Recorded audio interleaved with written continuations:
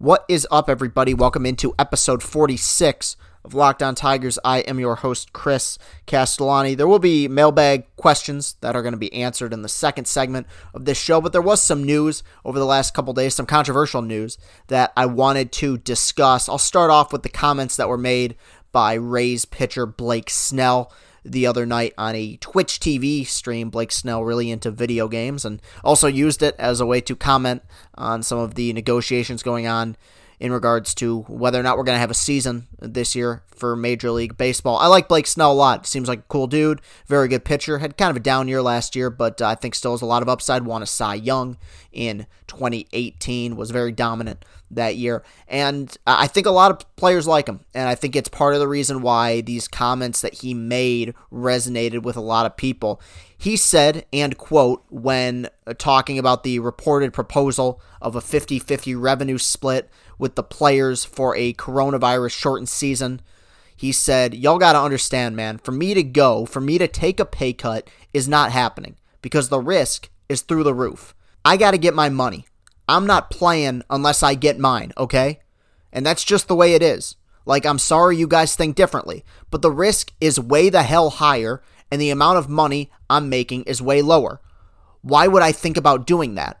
Look, these comments made a lot of people really angry, and I understand the frustration. There is a level of tone deafness to his comments that I can't deny as much as I like the guy. Blake Snell is set to make $7 million this season, whereas there's people out there in America right now living paycheck to paycheck who have been laid off. So I understand people reading into those comments and being angry.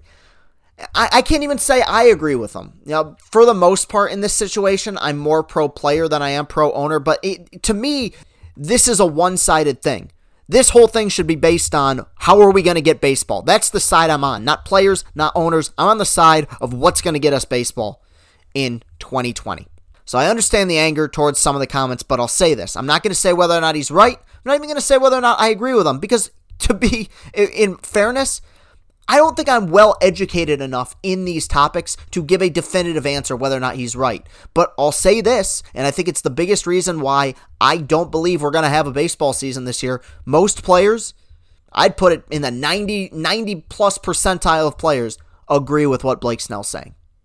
And it's going to be the biggest difference maker in terms of whether or not we get baseball this year, is trying to figure out a way to negotiate a deal so that the players feel like they're not getting screwed over. Whether you believe they are or not, they feel like they're going to with this 50% revenue sharing thing that's going on.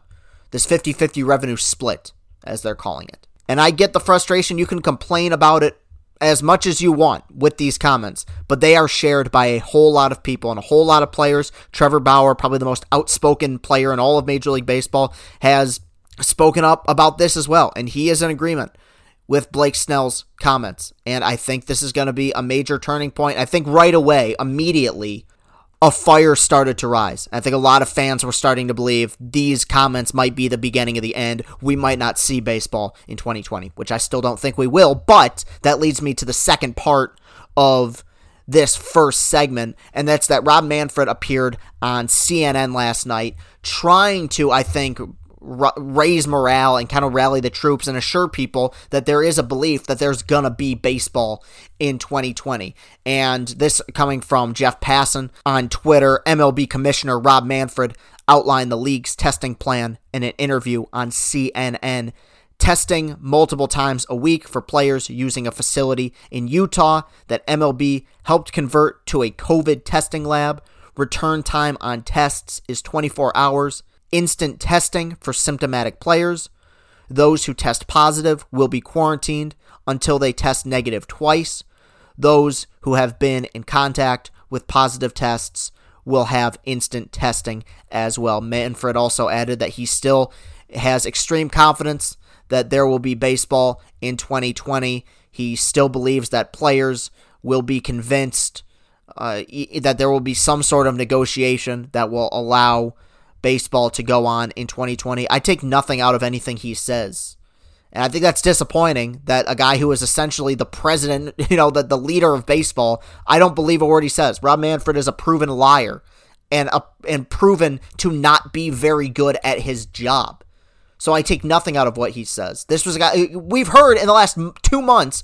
Oh, I think this has gone from, okay, it's going to be delayed for 2 weeks to, well, we're still going to find a way to play all 162 to, it'll be 140 games to, it'll be 120 to, it's going to be half a season. You see how this is kind of snowballing? I feel like the next logical step is, oops, there's not going to be a season. Wouldn't shock me in the slightest. And I've ranted about this a lot in the first 2 episodes of this week. Guys, I understand. I'm kind of a pessimist about this stuff. I get it. I don't think there's going to be baseball. I am preparing myself. Blake Snell said that. I left that part out. He said he's preparing himself for 2021. No one has any faith, I don't think. As much as they might say it, as much as Manfred might try to get on his soapbox and act like this is a thing that's going to end up being a done deal, I think a lot of people don't have confidence in this. I think a lot of players and a lot of personnel throughout the league are under the belief that there won't be a Major League Baseball season this year. And when that day comes, I'll be the first one on here to rip Major League Baseball a new one because it will be 100% their fault. If there isn't a season this year, one of the greatest cop-outs that any person can say, one of the worst phrases that anyone can use will be that this season was canceled due to the coronavirus pandemic. That's not the case. If this season is canceled, the second half especially, if we're not able to play an 82-game schedule, it will be simply because of greed, ignorance, and idiocy, not necessarily because of the coronavirus. That's going to do it for segment number 1. I'm going to answer your questions when we get back. Built bars are tasty. It's a protein bar that tastes like a candy bar. 16 amazing flavors, 8 chocolate nut flavors, 8 chocolate nut-free flavors. It says so on the packaging. Bars are covered in 100% chocolate, soft and easy to chew. I had my very first one just the other day, the peanut butter brownie one, and unlike a lot of other protein bars, which have a little bit of crunch to them, they really do melt in your mouth. And Built bars are healthy, too. Built Bar is great for the health-conscious guy or girl. Lose or maintain weight while indulging in a delicious treat. Bars are low-calorie, low-sugar, high-protein, high-fiber. Look at something like the peanut butter brownie, the one I just talked about. That's 20 grams of protein, 170 calories, 3 grams of sugar, 3 grams net carbs. You can try them today, but we have a special offer as well. Go to BuiltBar.com and use the promo code LOCKEDON, and you'll get $10 off your first order. Use the promo code LOCKEDON for $10 off at BuiltBar.com. This podcast is sponsored by the audiobook edition of 24, Life Stories and Lessons from the Say Hey Kid. In this reflective and inspirational memoir, the legendary Willie Mays shares the inspirations and influences responsible for guiding him on and off the field. Widely regarded as the greatest all-around player in baseball history, the beloved Willie Mays offers people of all ages his lifetime of experience meeting challenges with positivity, integrity, and triumph. This special audiobook production includes a foreword read by Bob Costas and a bonus conversation with Willie Mays and his co-author, John Shea. Whether you miss seeing your favorite players on the field this season or are looking for the perfect Father's Day gift, 24 is the inspiring story of one of sports fans' favorite living legends. Buy the audiobook edition of 24 now, wherever audiobooks are sold. And we're back. So like I promised in segment 1, I'll be answering your questions here in segment 2. I put the word out to my fans on Twitter. What questions did you want answered? And I got a pair of questions back. A whole 2 questions. People are really excited about baseball. First question comes from Dari, D-A-R-I. With the shortened season, do the Tigers bring up any young guys onto the roster early like Casey Mize? This has obviously been something that's been much discussed. There's been a lot of discussion. I don't know if this is a finalized thing. I mean, they've thrown so many things at the wall. I don't know if this is just another notch in the belt or if it's a legitimate thing. There's been much discussion about the potential of expanding rosters. Evan Woodbury wrote an interesting piece yesterday that basically said, look, Casey Mize, and obviously very young, let's say he doesn't pitch at all this year. he'll be 24 in 2021. And that's pretty old for a guy making his major league debut even out of college, which obviously he's coming out of college. They drafted him out of Auburn in 2018. So I think if there's any one of the three-headed monster between him, Manning, and Skubal that will get called up or will even potentially start the season on the roster depending on how the rosters are arranged, I would guess Mize. There is also the issue of service time. If the Tigers are forced to waste a full year off of his rookie contract in a meaningless 82-game season, he probably won't get called up because you want to get the most out of these guys that you can. And yes, I would love to see Casey Mize, especially in a shortened season where the whole thing is crap and everything's garbage and the whole world is coming to an end and everything sucks. It would be a slight spark of hope to see Casey Mize in the big leagues, even for a shortened season. But if it's going to be something that's ultimately going to hurt the organization in the long run, as stupid as this organization has a tendency to be, they're not going to do it. So I think the possibility of seeing them is very heightened because of what's happened. I would still put it at a less than likely chance that we're going to see these guys. I think there's too much at stake in terms of the contract. I think there's too much at stake in terms of risking these arms. These guys still haven't even pitched in AAA yet. So I would say it's unlikely, but not improbable. The other question I got was actually an email question I got from Alexander Shepard, and he asked, when do you think Michael Fulmer will return and start his first game off of injury? Very good question. It's something that's gotten overlooked, understandably so, during this whole pandemic. Michael Fulmer is returning from Tommy John surgery. He got it at the beginning of the 2019 season, missed all of that season outside of some spring training starts where he struggled. I remember reading a couple weeks, even maybe around a month ago, that Michael Fulmer was feeling pretty good and that his expectation was he would be back pitching at a Major League Park by July. Well, all of a sudden now, if we have baseball, July is going to be when we start the season.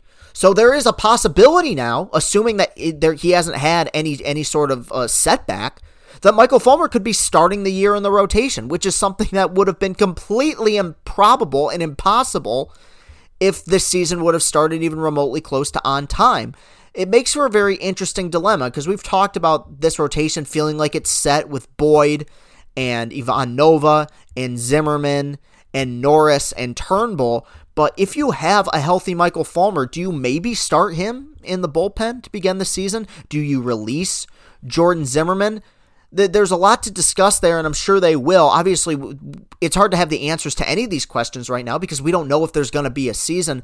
But Michael Fulmer is a guy who I think has gotten kind of forgotten. Michael Fulmer hasn't been himself since probably July of 2017. I mean, let's not kid ourselves. Michael Fulmer wasn't healthy in 2018. He was very poor. He gave up a lot of hard contact, a lot of home runs, would give him innings, and the strikeout numbers were up, but he was not himself in 2018, didn't pitch at all last year. So we're coming up on almost 3 full years of Michael Fulmer having not had his A-plus stuff, and I'm sure he's incredibly eager to get back onto the field, but you got to wonder at a certain point too, I mean, is he ever going to even get back to what he was? This is his second Tommy John surgery. Health is obviously a major issue with him. You would hope ideally that he could get back to the mound, pitch some good baseball, and you could trade him, but I don't think there's going to be a trade deadline this year. We got to accept, and I know I'm getting off topic in terms of answering this question. I think I answered it adequately, but we got to accept that the Tigers made a absolutely colossal boneheaded error in 2017 not trading him at the deadline. You saw the reports that, you know, they were offered Javi Baez for him and they were offered Alex Bregman for him, and obviously that stuff will keep you up at night. But even so, like, you held on to him for way too long. This team that was committed to a full-scale rebuild held on to their best trade piece, and it has absolutely come back to torment them. Not that you wanted or expected that he was going to suffer another injury, but when you have a pitcher of his caliber, you always run that risk. When you have a pitcher of any caliber, you run that risk. And they screwed up. They screwed up again, and he's still here. I wish him the best. I like Michael Fulmer a lot. Seems like an excellent dude and has provided this organization with some very solid moments, but you really have to question whether or not he'll ever be the same again. And they missed a golden opportunity not trading him, in my opinion. But I do hope he can get back to somewhat close to full health because I like the guy a lot. All right, so that's going to do it for this week's worth of shows. We really had to grind this week. I mean, not a whole lot to talk about. I had all those episodes, the 25 best games of the decade, a lot of those backlogged, and I was able to bang those out pretty quickly. These were kind of a struggle this week, so I'm going to have a few days to reevaluate, and we're going to come back here on Monday, and I'm going to try to give you the best show that I can possibly give you. Not that I ever don't do that, but it's definitely been frustrating over this last week. But you can follow me on Twitter at Castellani2014. That's at Castellani2014. You can follow the show on Twitter at Locked On Tigers. And if you have any questions for this show's mailbag segment, which we just did, you can send those to lockedontigers@gmail.com. And if you're feeling nice, go to Apple Podcasts, go to iTunes, and leave a positive review of this show. It would be much appreciated. Thank you very much for listening and sticking with me. Have a great rest of your day. Have a great weekend, and go Tigers.